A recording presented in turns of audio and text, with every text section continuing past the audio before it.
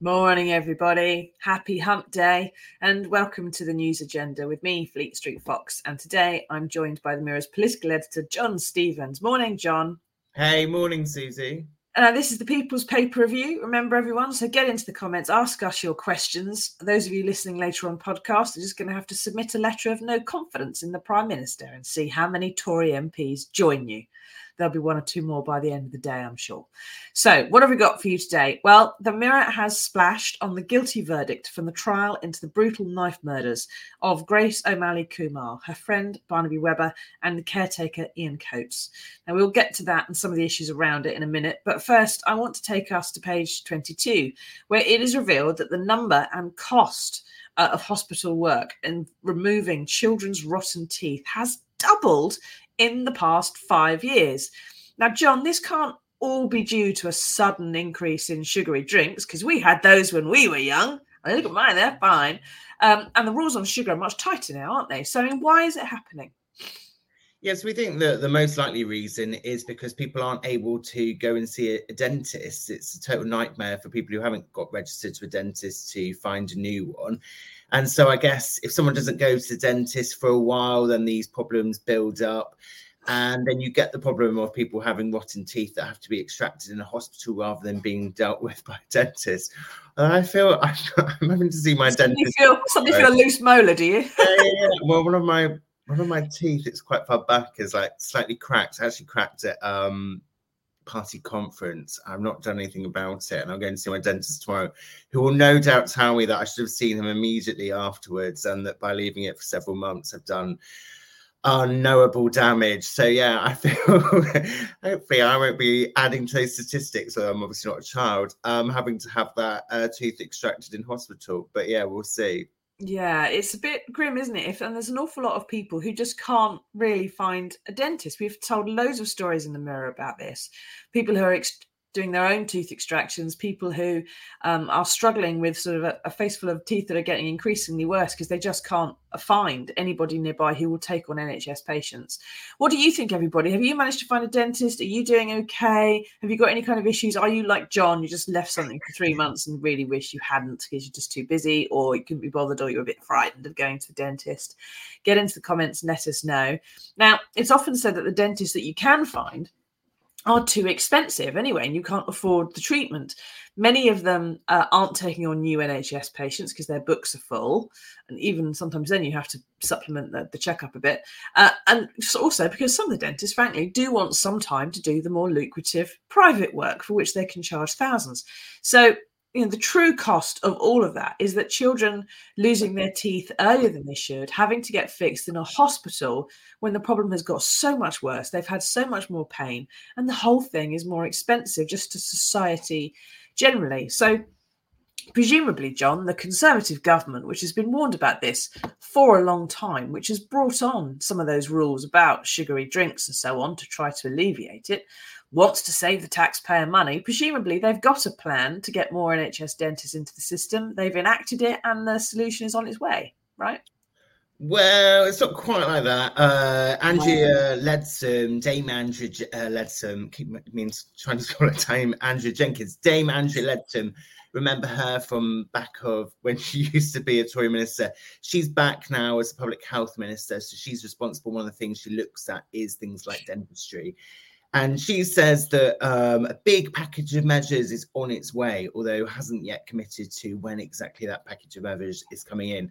And some people are slightly cynical. They say, well, the government did promise to get ahead of this last year. They promised that they were going to bring in a recovery plan.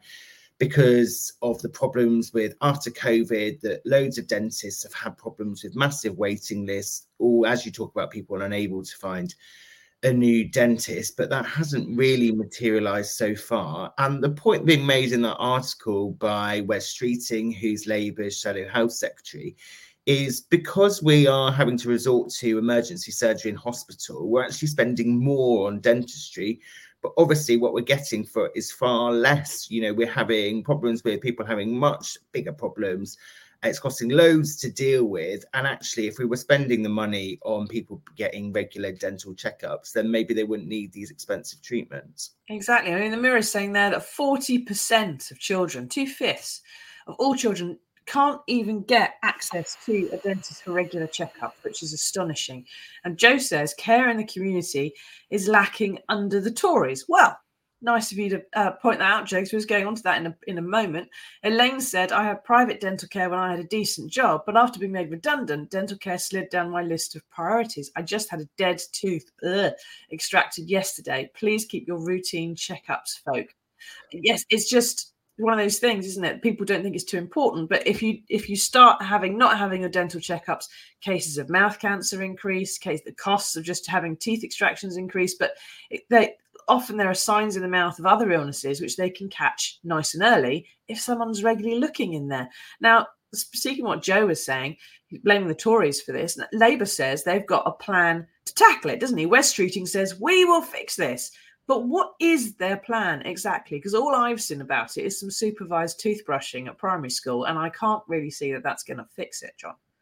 Yeah, I don't think that's going to fix it entirely, but I think that it would be quite helpful. Obviously, most kids are able to get they get their teeth brushed at home. Their parents are happy to supervise that. And some of the complaints have been like, well, maybe it's a bit nanny state saying that all kids should have supervised toothbrushing in breakfast clubs in schools, but that's something that is relatively cost-free. It's not going to cost loads of money to do, and if it does, it might seem like a small change, but if you are doing that with millions of kids all across the country, then the aim is that hopefully that will make a bit of a difference.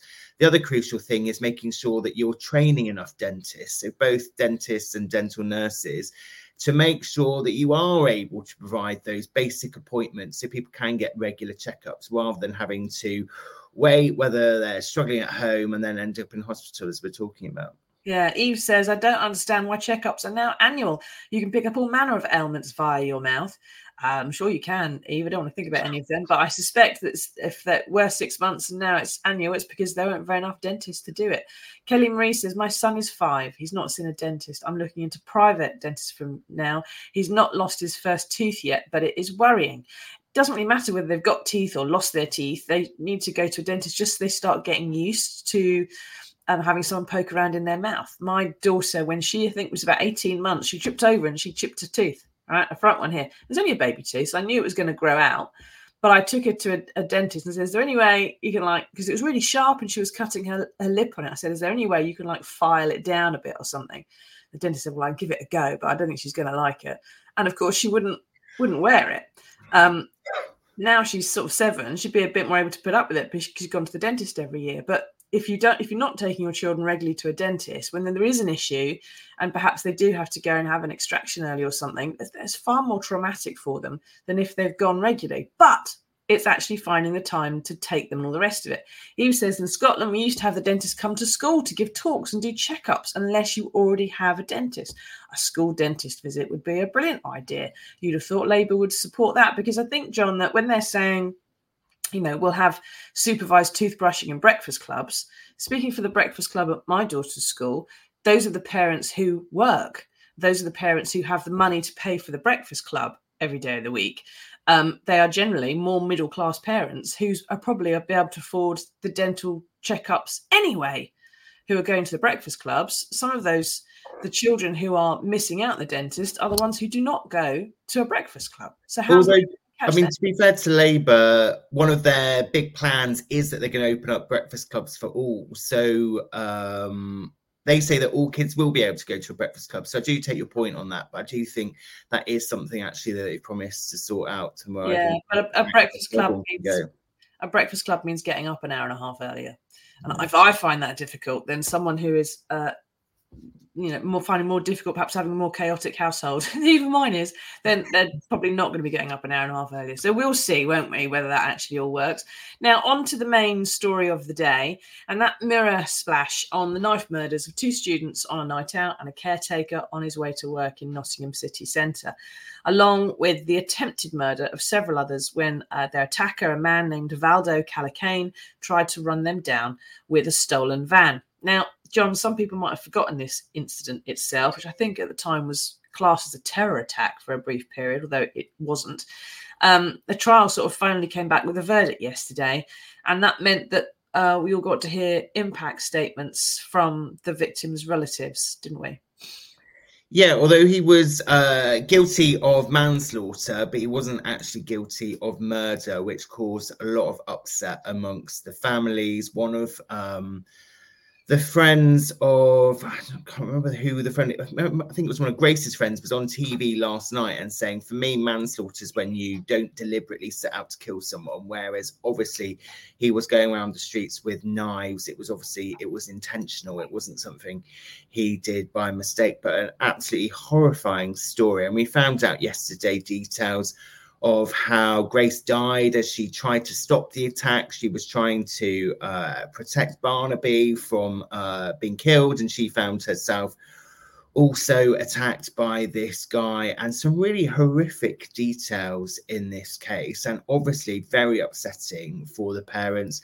There were quotes from the mother of Grace, her mother, Sinead O'Malley. She told the court that she'd been able to return to her job as an NHS consultant anaesthetist because she was so absolutely upset by the death of her daughter. She just couldn't cope with it. She couldn't get over it. And so, yeah, just another absolutely horrific story of the impact of knife crime on the streets of our country. Yeah, it's pretty horrific stuff. And we saw some CCTV footage there, which was of Grace and Barnaby walking home, on their way back after a night out, quite friendly, pretty sober, just behaving themselves, not causing anyone any trouble. And that was shortly before they were attacked. Now, also, one of the impact statements yesterday were from Ian Coates's sons, and one of them said, addressing Callicane directly, he said, "You claim voices told you to kill innocent people, so now listen to me, kill yourself," which is pretty harsh. But it's got to be said, Barnaby was attacked. Grace bravely defended him, losing her own life in the process. Callicane went on to stab Ian Coates, stole his van, tried to knock people down with it before he was arrested. But the court heard Callicane was not a terrorist. He was a paranoid schizophrenic who was having a psychotic episode, claiming that he was hearing voices telling him to kill. Now, he had stopped taking his medication. He was hiding his symptoms from health workers who were supposed to be checking up on him. And I mean, John, you and I have probably both written this story 100 times over the course of our careers. People who are mentally seriously ill can be very, very good at slipping under the radar, covering it up. Sometimes they go on to take their own lives and sometimes they kill others. But would this have been quite so bad, I wonder, if Callicane hadn't been able to get his hands on a double-edged combat knife? Well, I definitely think that. I also think that he didn't just go under the radar. He had been there on the radar. He had attacked a police officer before, but he hadn't been locked up. And so that's why he was still able to commit this. But yeah, obviously there is a problem in the availability of weapons in this country. And clearly, if there were tighter rules on what weapons you're able to buy, then he wouldn't have had this sword that he was able to commit such an awful atrocity with. Yeah. Well, what do you think, everybody? Do you think the issue here is mental health, how we're not treating it properly, that we need to do more for it, that perhaps it's soft prisons? We should have jailed this guy when he had earlier attacked a police officer. That's why he was being supervised. And he was not in jail. Is that the best place for him to have gone? Would that have helped him? Would that have not helped him? Why would a prison officer have to deal with someone like this? Or is the issue perhaps the access to these knives? Is it all three? Probably a bit of that, I would suspect. But what do you think? So, the Tories have repeatedly said they're going to ban sort of hunting knives, zombie knives and so on, and they've conspicuously failed to do it. On page 2 of today's paper is a very timely story of Labour leader Keir Starmer saying that he will get them off the streets. Under Labour, they would expand the current knife ban, change some of the rules so that different serrations, different lengths, and so on, more of these combat knives are covered by the ban that we've got. But is that going to do it, John? You know, I had to buy some new kitchen knives a little while ago, and the internet wouldn't let me do it. And I said, oh, no, the knives are very dangerous. Are you over 18? Tick this box. And then it was all fine. Now it was that. And the knives came in the post without a single question asked. Well, Valdo Calacane was over 18. He's a highly intelligent man. He could easily tick a box. No reason that he couldn't. These knives are already not something you can't just wander into Tesco and buy. So are Labour's plans going to have the impact that we would like it to? Yeah, well, we know that this problem has gone round and round. In 2016, when the Tories first said that they were going to ban these killer knives. And then we've had loads of different Home Secretaries here. I was looking up the list yesterday. So I think that was back under Theresa May. And then Amber Rudd promised it when she was Home Secretary. And then Sajid Javid did. And then Priti Patel did. And then Suella Braverman did last year. Now we've got James Cleverly as Home Secretary, hopefully bringing in some more legislation to tighten up the rules. But the problem is each time they've brought in one of these bans, there have been other weapons that haven't been included. So I think at one point, where knives were banned if there was kind of an offensive slogan or something about killing people on the actual blade. And obviously, so people just took that off them and continued to buy them. And there's been different rules about how long the blade can be, what is the serration on it. And Keir Starmer's here saying, if I say I'm going to ban it, I'm going to ban it, which is obviously good news. And good news to some of the families of victims of this. So there was the case of Ronan Kander, who was a 16-year-old who was killed in Wolverhampton, I think in the end of 2022. And he was killed by a sword, which wouldn't have been covered by any of these bans so far. And his parents were actually saying at the end of last year that when they'd spoken to the policing minister, Chris Philp, he had made a promise to them face to face that the weapon that killed their son would be amongst those that was banned. But actually, when they came forward with the proposed legislation, it wasn't covered. And so I think there's definitely room to tighten up these rules. Keir Starmer said that he'll do that. Whether that will be enough, I mean, he says he's going to bring in a comprehensive ban. But as you say, there will always be some sort of knife that's been sold somewhere that probably will still be able to get around the rules, because people do still need things like kitchen knives. Although there is a big difference between a domestic kitchen knife and some of these pictures when you look at these incredibly long, sharp weapons that people are able to buy online. And that is another element that Keir Starmer said he's going to look at, is the availability of weapons online. That he says it's way too easy for kids to buy knives online. Steve Khan, who's obviously the Labour Mayor of London, yesterday he was out talking about the same issue, and he was saying that it was easier for kids to buy a lottery ticket than a deadly knife. I'm not quite sure that is quite true. I think that's possibly a bit of an exaggeration, but it is obviously still possible for young people to buy knives online, and that is something that clearly does need to be looked at. Yeah, Ray says, heard it all before. Nothing is ever done. There's obviously a lot of complicated stuff as to whether they're capable of getting a kind of a knife ban done, considering the internet and the way we all buy our stuff these days. Ashley says it's the privatisation of inpatient hospital care. There should be mental health sections with teeth. I'm sure he probably means, with the ability to perhaps withhold patients. I mean, secure units, not Spectre units, secure units. I think you mean, Ashley. We don't actually want actual teeth in mental health hospitals, although, that would end up, we'll get back onto the dentistry issue again. We don't want that. No, you've got, so there's the inpatient problem. There is the lack of mental health places. There's a lack of proper care. There's the fact that this guy wasn't in jail when perhaps he should have been for assaulting a police officer. And whether or not, even if he was in jail, is that the right place for him to go to be properly supervised and treated?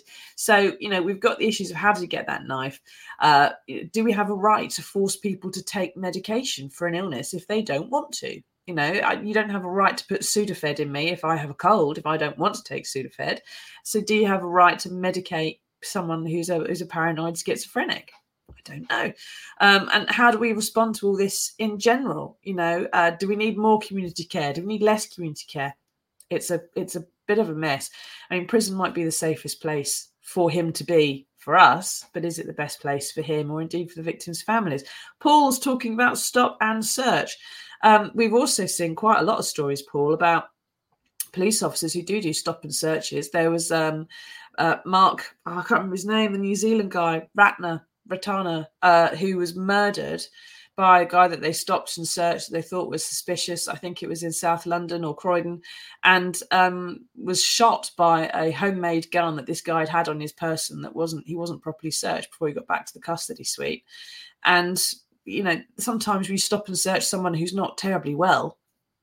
They don't react like, you or I might react if we're stopped and searched. So that isn't necessarily a solution either. I mean, John, if we've all written this story, 100 times, we're going to write it again, aren't we? What's going to be different next time, do you think, under a Labour government or under any government? Is this ever really going to be resolved? Well, I think there's always going to be some sort of problem there, but we can obviously do something to bring the numbers down. You look at the numbers of young people who've died since 2016 through knife crime, and 2016 is when the Tories first promised to crack down on these knives, and actually 240 lives have been lost. So that is an incredible number of young people who have been fatally stabbed because of these weapons still being available. So I don't think it's possible for the government just to say, well, we give up, there's nothing we can do. But I think there's loads of different elements to this. Keir Starmer at the start of the week on Monday was giving a speech about the civil society and saying that we need to work with community groups who work with young people to get kids off the street, stop them being dragged into gang culture. That's not going to stop all children going that way, but it could be helpful. But we know that the other problem with that is that loads of councils who in the past would have funded these sort of groups, they've had their funding cut or they're running out of money because of all the different pressures on them at the moment. And so we know that lots of these groups that might have got some resource in before now struggling for cash. And so, yeah, you might think that saving a bit of money, cutting these services at one point, it's not going to have much impact. But actually, after a few years, we can see that it does have a devastating impact. It does, isn't it? And I can't really see quite why the Tory government isn't actually being a bit more forceful than this. I mean, I think you named about 6, 7 Home Secretaries there who've said they'll do something and haven't. I think I can remember Suella Braverman alone saying about 4 or 5 times that she was going to ban zombie knives, never getting around to it. It's not like the knife manufacturers are Tory donors. What's stopping you guys? Crack on. If you want some widespread support for something, you need some. Here you have it. It's not difficult to do, one would have thought, but it appears to be almost impossible. Right, that's a bit depressing, isn't it? Well, we have found some good news in the world for you, and here it is.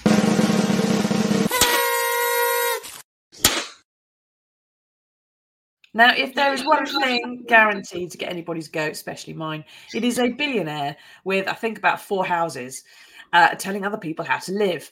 But that's what Prince William is doing, and he is actually putting a little bit of his money where his mouth is to build new housing projects on Duchy of Cornwall land that he now owns with 30% mix of social housing. That is 3 times more than the government basic minimum that is set and that other developers do. So he's actually creating more social housing than he has to. In a new garden city in Faversham in Kent that's awaiting planning permission at the moment. Now, the local Tory MP is having a moan about the traffic problems, but that's because she's got nothing else to criticise here, has she? So, John, is this proof, do you think, that we should return to a system of feudalism where us peasants all rely on the lord of the manor to house and to feed us in return for our labour? Because democracy doesn't seem to have done the job. I love how this is the good news. I mean, usually the good news is there's some animal that's been rescued or someone's found a long-lost jewelry. And you turn this in as the most controversial good news I think I've ever had on here with you. I mean, it would be good news for all those people struggling to get a house if they are able to get one. And, I think actually Prince William should be applauded. This is the Duchy of Cornwall. Remember that actually King Charles, when he was Prince of Wales, did lots to build new towns. There's Poundbury, that strange, rather nice houses in Dorset. Yeah. They look rather traditional, and there's all They're all quite fancy. I think that's where Dorset cereals actually get made. So this is something that he's clearly taking the baton over from his dad. Yeah, there will be people saying he's got loads of nice houses around the country, but if they are doing something positive and good, and it does something to ease the housing crisis, then surely this does count as good news. Yes, and surely if he can show perhaps that, you know, a 30% mix of social housing is sustainable, that you can still have, you know, turn a nice profit out of your housing development, then other developers, one would have thought, would do the same thing, or other local authorities might demand the same of developments in their own area. I suppose sort of setting an example, isn't it? Which is what the royals are supposed to do when they're not being Prince Andrew. So at least, you know, there's something good happening, and he's doing something for other people, although it doesn't involve giving up one of his houses, because that would be ridiculous, wouldn't it? This is good news, just about. There's not an awful lot of good news in today's paper, but there we are. We found some for you. Right, thank you for taking us through all that, John. Thank you, everyone, for taking part. We will see you all again next Monday for another edition of the News Agenda. Till then, take care, keep safe, tatty bye, keep buggering.